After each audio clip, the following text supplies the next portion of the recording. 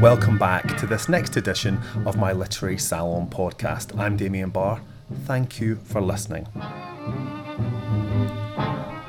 A lot of the conversations I have in this podcast are challenging to me and to my guest. This next one is more challenging, I think, than any other that I've had, and you might find it difficult too. This is a conversation with Rose McGowan, author, actor, activist, and above all, survivor.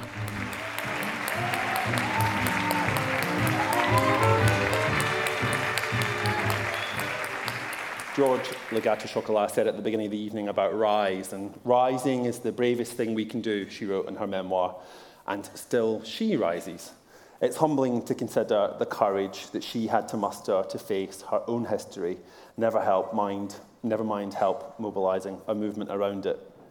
Rose McGowan was born into one cult, the Children of God, and came of age in another cult, Hollywood. She has been a captive, a runaway, a starlet, a celebrity, a victim, and now she is an activist, an artist, a writer, and above all, a survivor. Her powerfully honest memoir manifesto is enraging, I have to say, and inspiring. She's helped spark a movement that continues to change our world. But what does it really take to be brave? Please welcome Rose McGowan.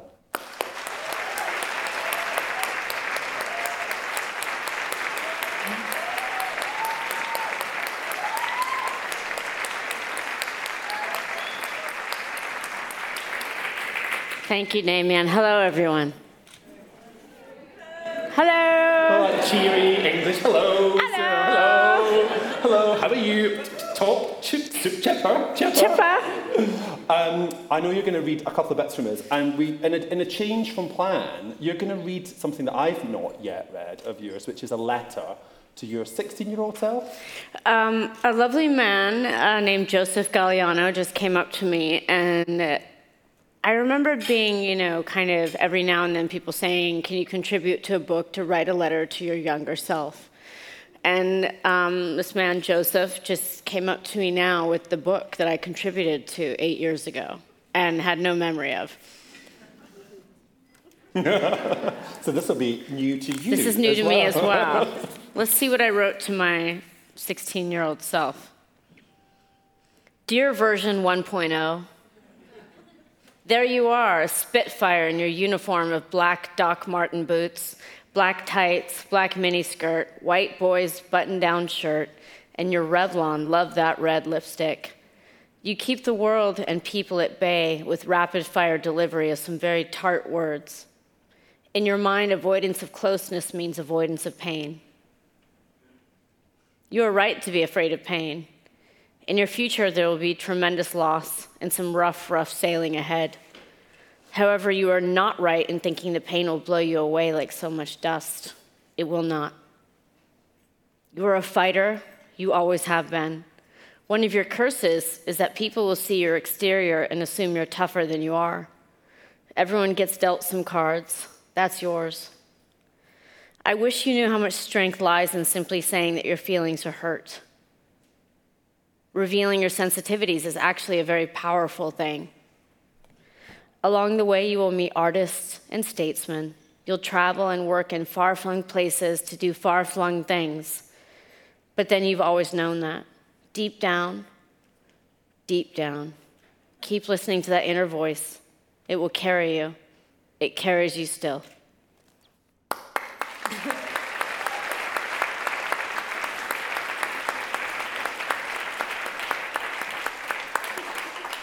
The 16-year-old you was not optimistic for her future. The 16-year-old me, not optimistic in the way that society would construct what an ideal future would be. I always knew it was going to be very big if I could survive myself and the world, which is, I think, all of our jobs, right? Surviving ourselves, foremost. I knew it was going to be really big. I knew when I was 6, I was going to be famous. I didn't know what that was. I'd never seen a TV screen or a movie. But I knew there was something big and that it wasn't going to be the big deal. that I was going to figure out how to do something. When I first came to America, I kept seeing a bumper sticker, and the bumper sticker said, "Subvert the dominant paradigm." I read it like, "Subvert the dominant paradigm." Paradigm, paradigm, paradigm, paradigm.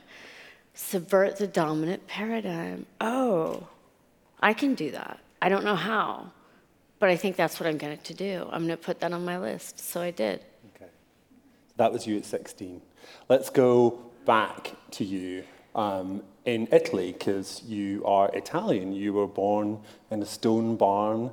A blind midwife brought you into this world. I'm actually English and Irish, but born in Italy. Okay, which passports do you have? I have an American passport. Oh. Bad times. I'm single, gentlemen. Are you single? No. No.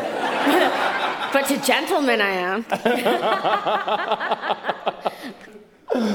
Well, I'm sure there are a number of people here who can get you out of the American passport by the end of the night, but you don't want a Brexit passport, because that's not much fun either. And I'm trying to get an Irish one right now, unless Scotland becomes independent, which might happen. So, I know, there's a lot there. But let's go back to Italy, because I find it extraordinary that the early part of this book, which is little talked about in all the interviews that you've done, is kind of glossed over, but you were born into an actual full-blown cult. Yes. This is not the Church of England where people say hello. This is something called the Children of God. What is it? Children of God was a cult. My father, who was from America, but he was like first-generation Irish, and my mother was first-generation British. They were in America and decided they didn't want to live there anymore. So they decided to go with this whole idea of starting a utopia, if you will. I don't like this universe. Who says I have to obey your rules? Let me go try to create a new one. And so they went to Italy. There was this group called Children of God that was forming in California, naturally. And it's like the world shakes out the crazies, and they all land in California. It's just, me too. So my father and mother went, and my father joined this thing called Children of God.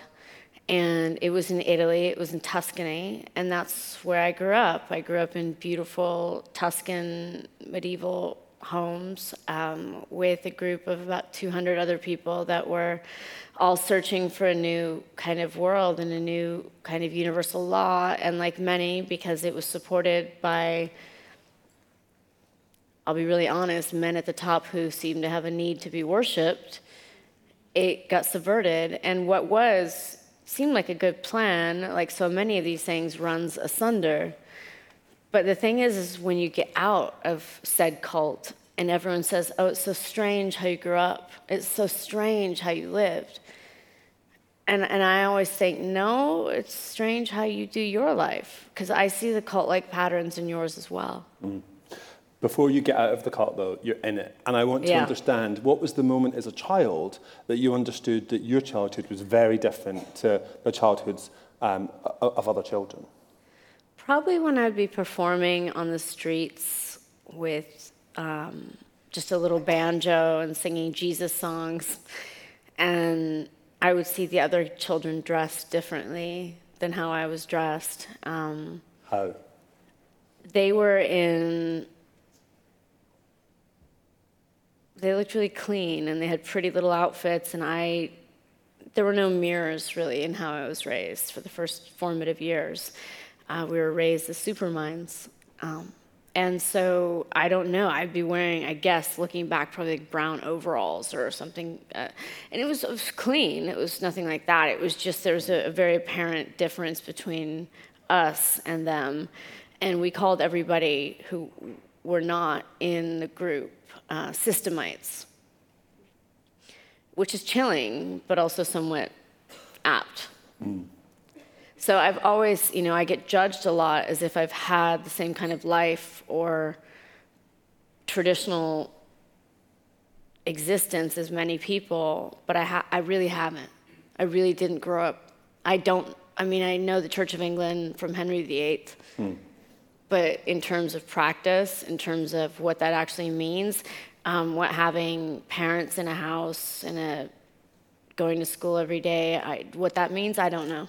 I mean, Henry VIII was the last time anybody did go to church in England. Oh, is that true? I thought you guys all went on Sundays. No. You don't go on Sunday? No, people go in order to get places in schools, which is another kind of, that's another kind of cult altogether. See what I mean? That's another exactly. kind of cult altogether. You're making my point for me. I am. But so those children that you would see, did you want to be friends with them? Did you envy them? Did you look down on them? What did you feel about those children when you would see them? And what did they feel about you?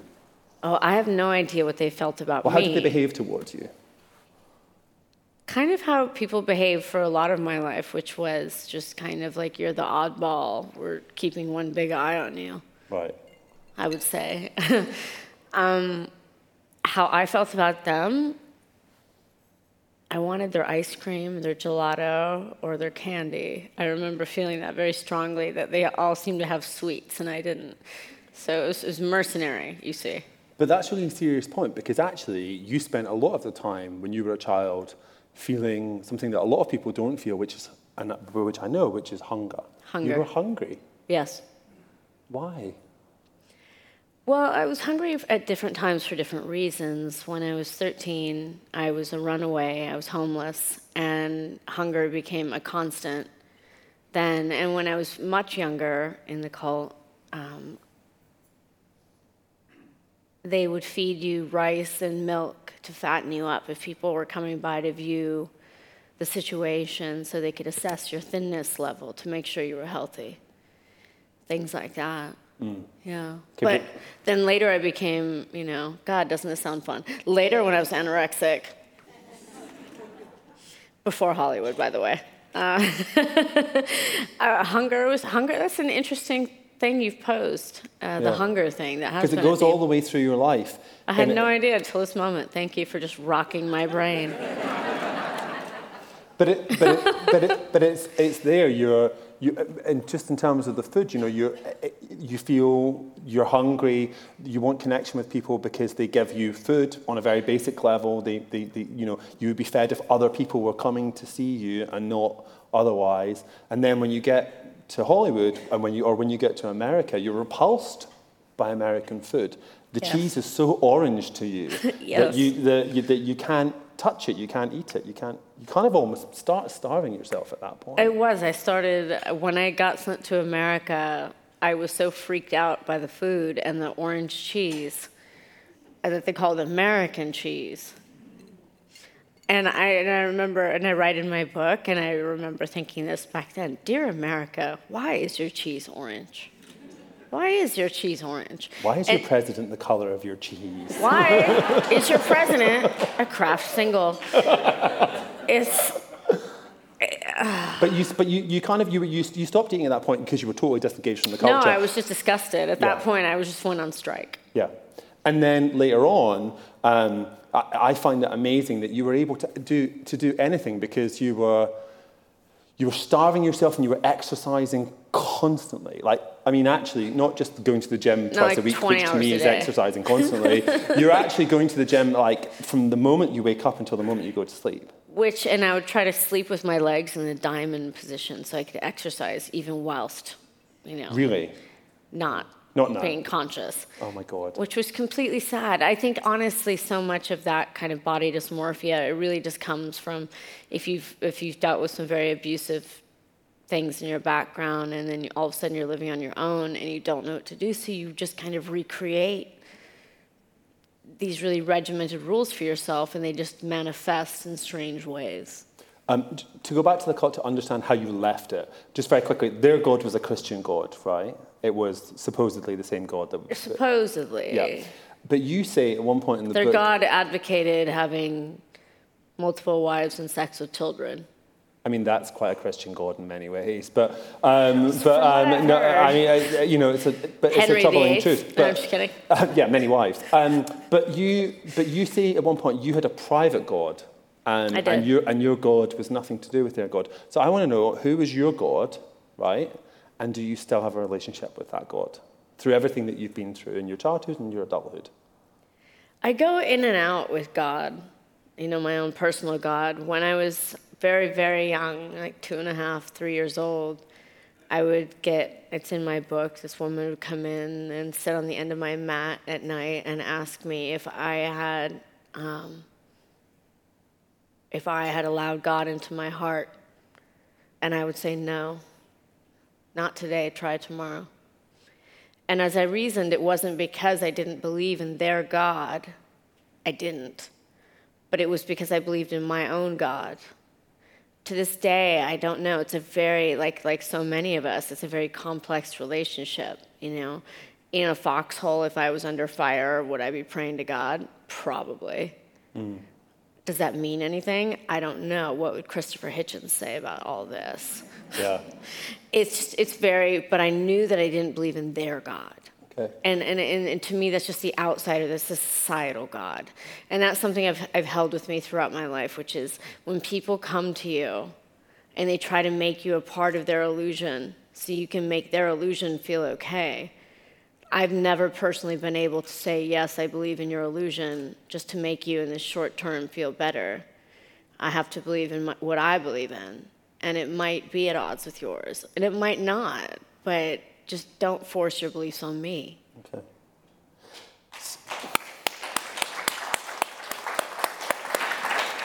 Let's talk about how you get to America, because the cult is increasingly controlling. Your father decides he wants to have another wife, and you end up with how many siblings altogether? I'm one of 8. Yeah, you're one of 8. So, but the point at which your father decides that he's going to get you out of the cult is the point at which the cult decides that it's okay to have sex with children. Correct. Okay, so that's his line. You are then sent Which to... I found out about later. We didn't know about You didn't know why that at we the were time? leaving. No. Okay. We knew things were... I mean, it's hard to discuss what's creepy or what's not right when many things are creepy and not right. You're like, what rises to the level in this situation when you have 100 children sleeping on mats, but I've never seen a bed, so how do I know the difference? It's like what hits your meter of something that's ding, ding, ding.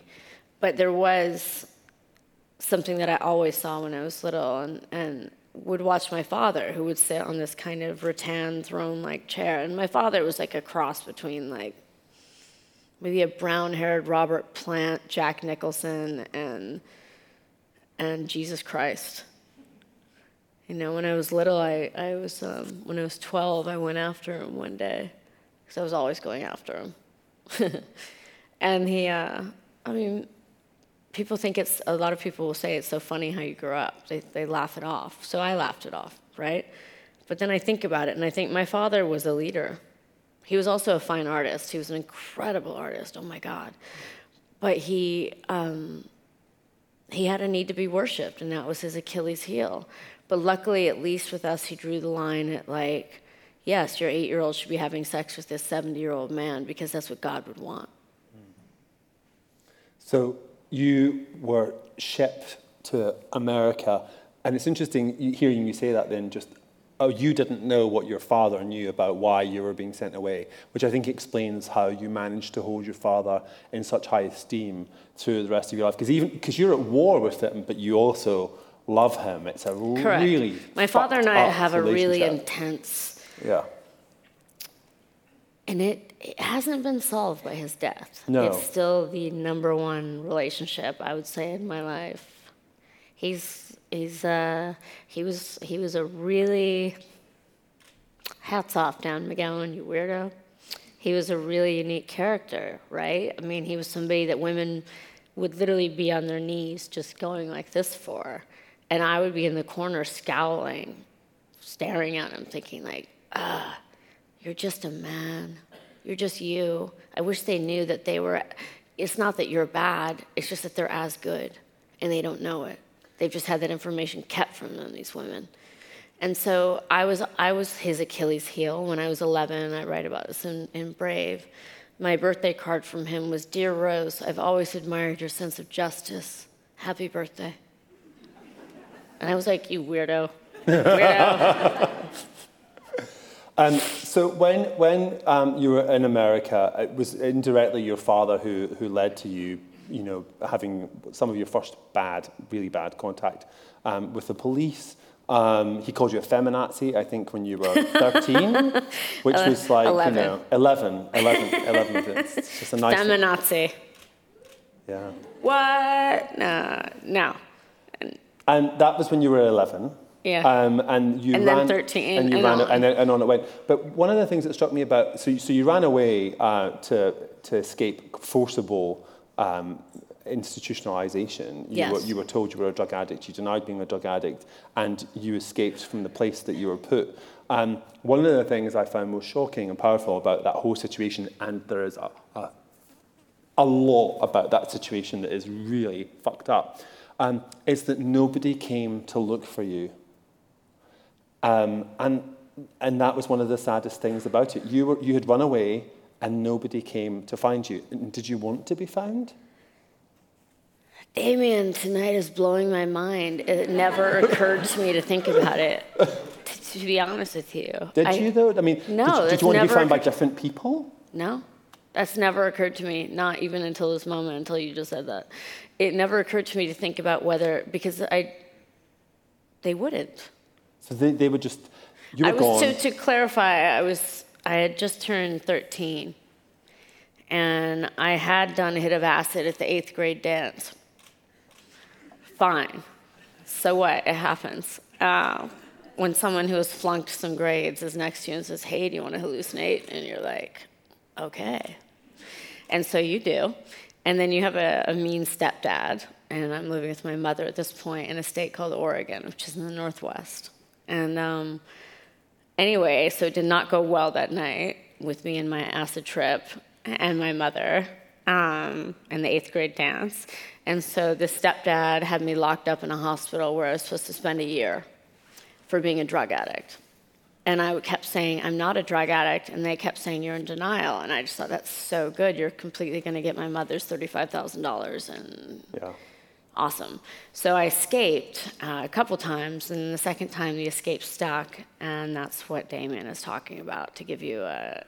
Okay, so like I was saying, it's like everybody else's life, right? Yeah, just exactly the same.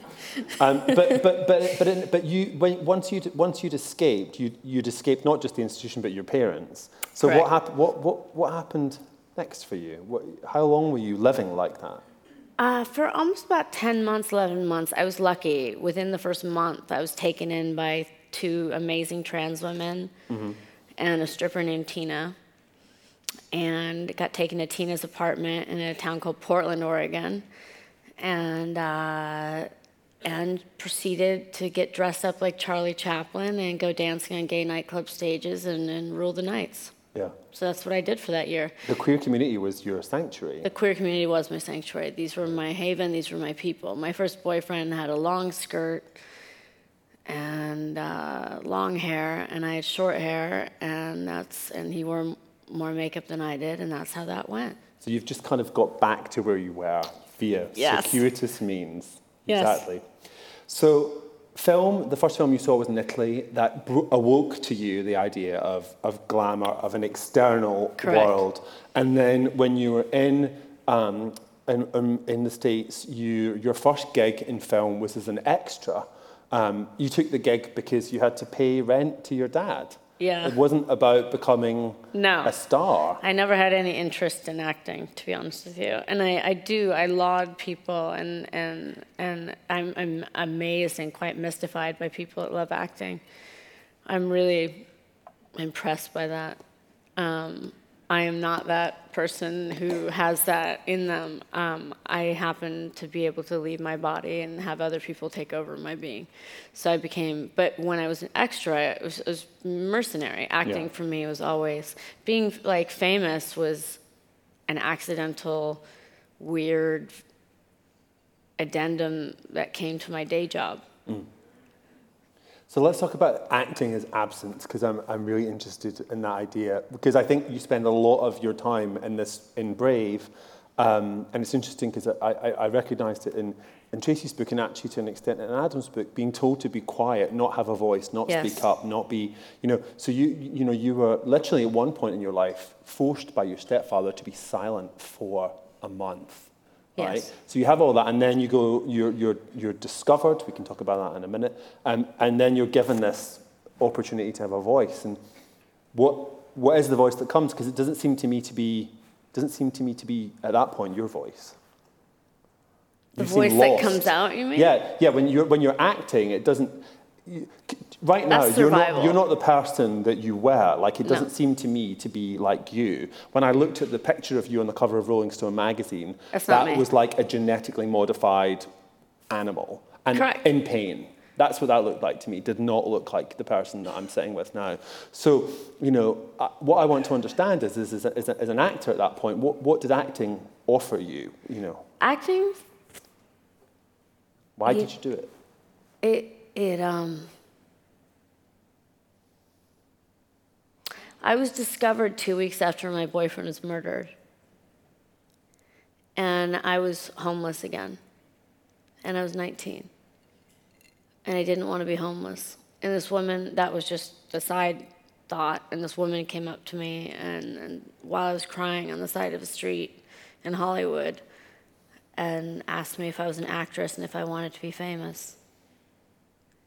And I said no. And then my friend that was with me was like, "Are you stupid? Do you know how much money that'll be?" And then I thought, oh, I can get an apartment. I can get a flat. And eventually I wound up doing this movie. And so, no, for me, it was never about... Which movie was that? It was called Doom Generation.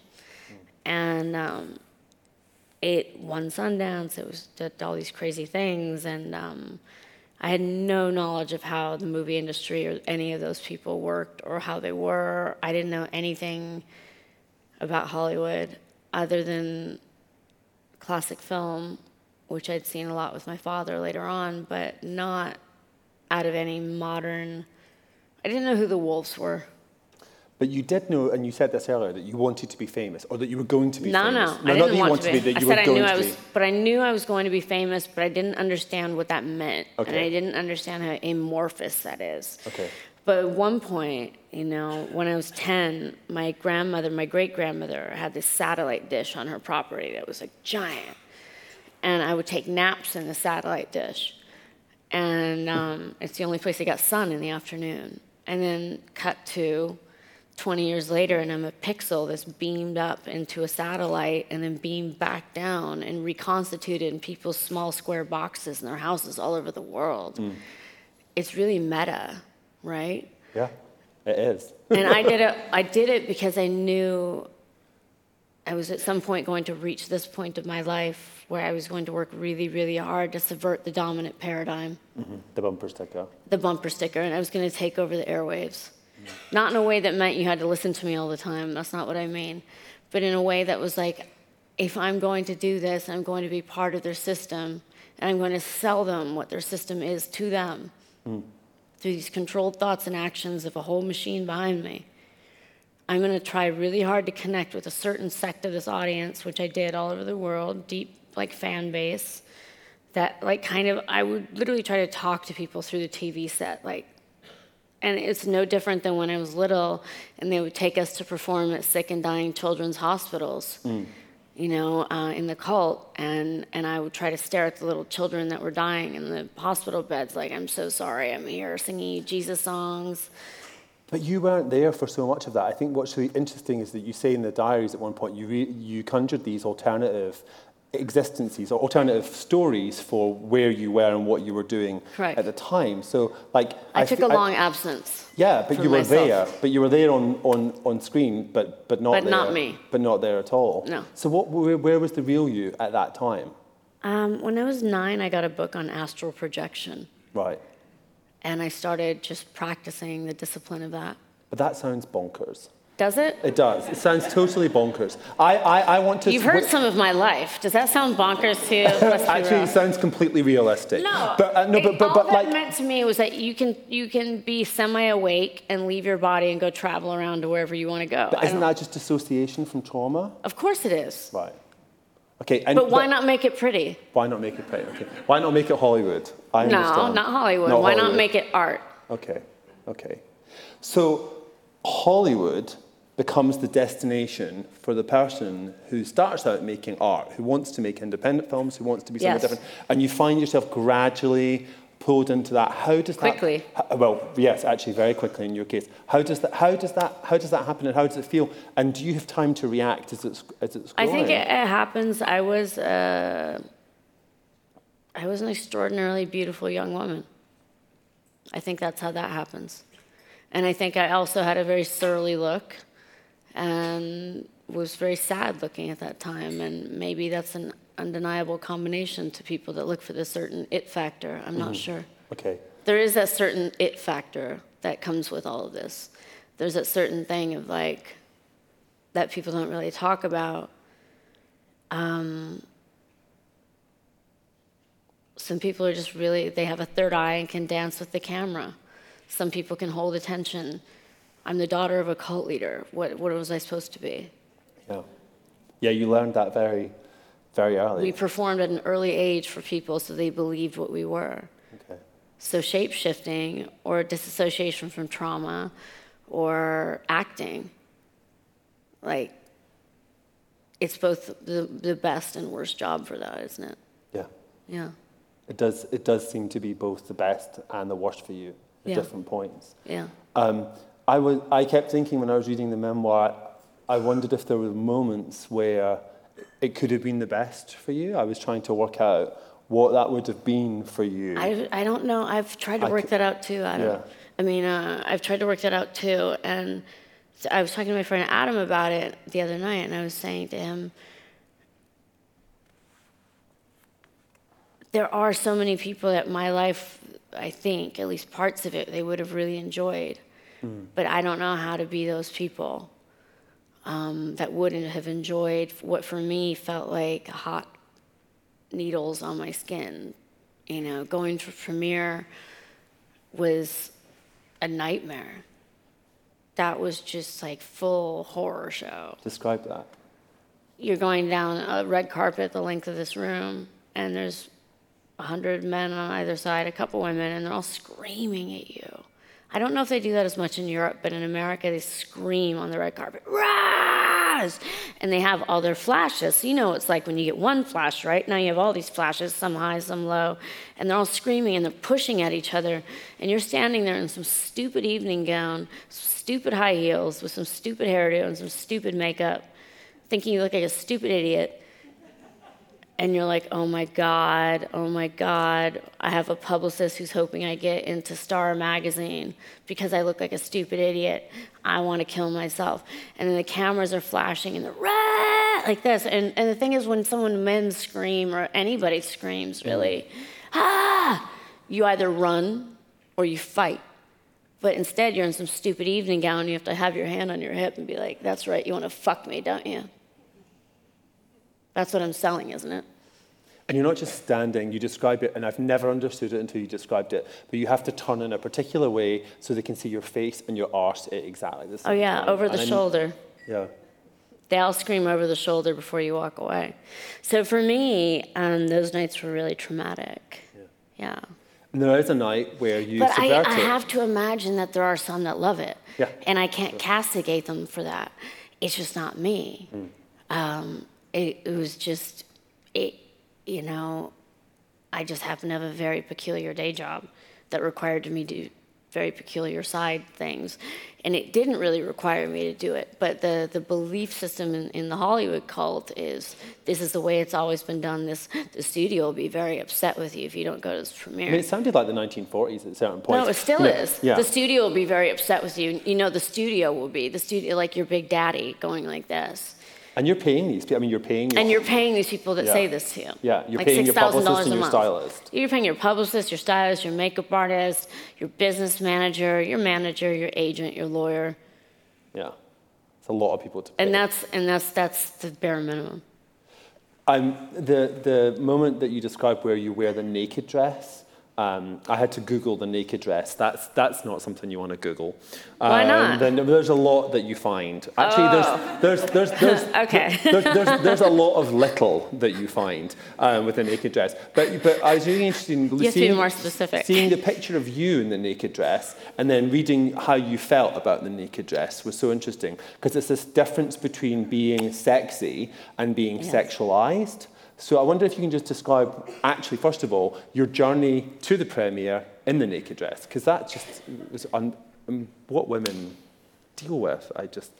Or women in this specifically weird world. Yeah, but I mean, earlier tonight I was getting dressed and I was like, this bow tie is really tight. And the producer for the event, Kirsty, turned around and she said, yeah, walk in heels, like that to me. And I was like, okay, fair enough. Fair enough. It's not that, you know. I always wondered in men, I'm like, do you understand? We have a string that goes up our bottom, wires under our breasts, and things that we tilt forward on, and clutching tight things all over, and we're supposed to be in a good mood ever? What? Do you even understand how hard that is? Do you understand? But when you wore the naked dress, which has been much imitated and much copied, to go to the premiere in that, you were in the car kneeling. Were you kneeling down? I was kneeling. So it was about 4 or 5 months after I was sexually assaulted, and I had to make my first public appearance. And it was at the MTV Music Awards, which at the time was like the biggest thing, you know. And speaking of red carpets, extremely long. And I was a bit like Russell Crowe in Gladiator, but it was like, are you not entertained? So I thought, you want me to go down your red carpet? I'll go down your red carpet. And subvert the dominant paradigm. So I wore a dress that was all beaded and consisted almost of nothing. And it was literally, I didn't do it sexualized or to be sexy. I walked down that, literally as you guys would do, just like that.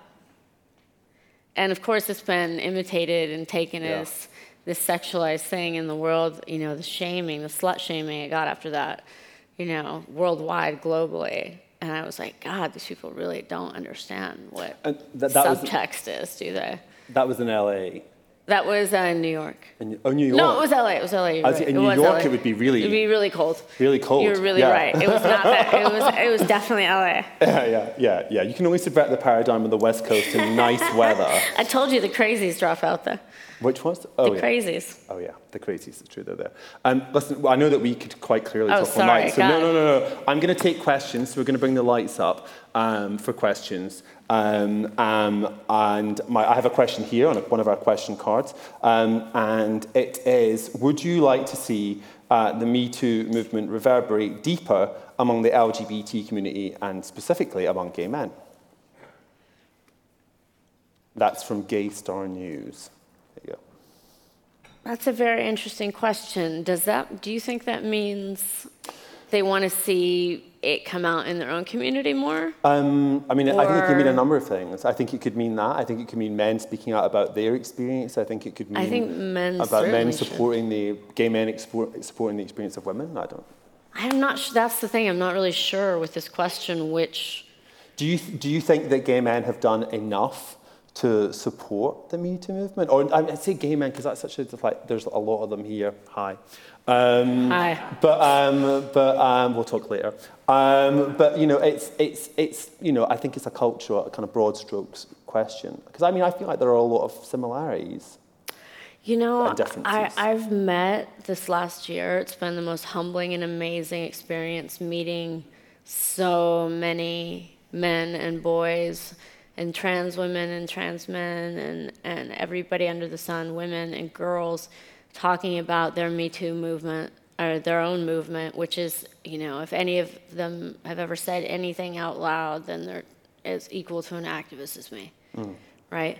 So I've been humbled to hear so many more experiences from a lot of boys in the gay community. A lot of men in the gay community. I've been really humbled and honored that they've shared their story with me. And it's more than the media will ever cover. So I wish I could take a chip out of my head and show you guys that there is so much beautiful support, actually. And it's support for themselves, too. It's support because so many of us get hurt. And then we turn around and we hurt, or we become silently complicit in other people hurting. And that's just, I think society is really only as sick as its secrets. It's not that I want to see gay men do more. I want to see humans do more for all of us, because our lives are at stake.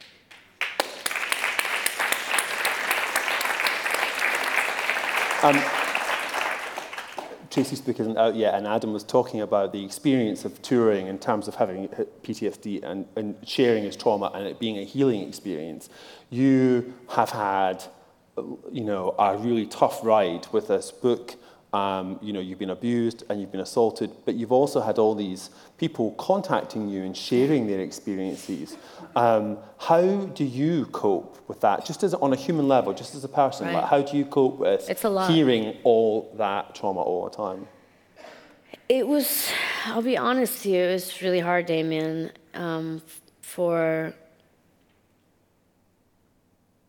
personally, it's so triggering, and but at the same time, I'm super honored and proud, and I oftentimes, this is the first person these people have said this to. It's a lot to shoulder. There's a saying that they said in the cult, God doesn't give you more than you can carry. I guess I can just carry a fuck ton. And you are. But I think all of us can carry more of a fuck ton. Hey. Share the love. Okay, let me see some hands up out there. Okay, one here, Nikki, and then one there at the front. Thanks. Go. You started out telling us about a letter you wrote to your 16-year-old self. If she was anything like any other 16-year-old, she would listen. So, if she was like Tracy, she'd be out trying to buy belts and just failing. Right. What do you think your 16-year-old self would want to say to you now? Oh, that's an interesting question. What would your 16-year-old self want to say to you now, not the other way around? She's talking to you. What do you think she wants to say? That's a beautiful question.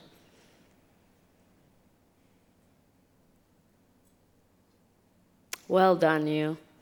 You lived.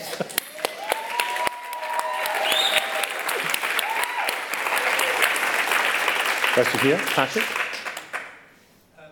You have maybe some idea of what it takes to speak out, and thank you for doing that. I wonder though, what speaking out has not just taken from you, but given to you on a personal level, a year or so on. What have you gained, do you think, in the best way? It's a really good question. What have you gained in the best way? Just almost exactly a year ago Yes. from it all happening. What I have gained in the best way, speaking to you, getting to finally get to have a conversation with people, because for how I was personally marketed and sold for so long, and how if the world perceives you as a celebrity, even though you're not, nobody's having a conversation with you. They're having a conversation with an idea. So getting to speak to you right now at this moment, this is the best thing. Please join me in thanking Rose McGowan.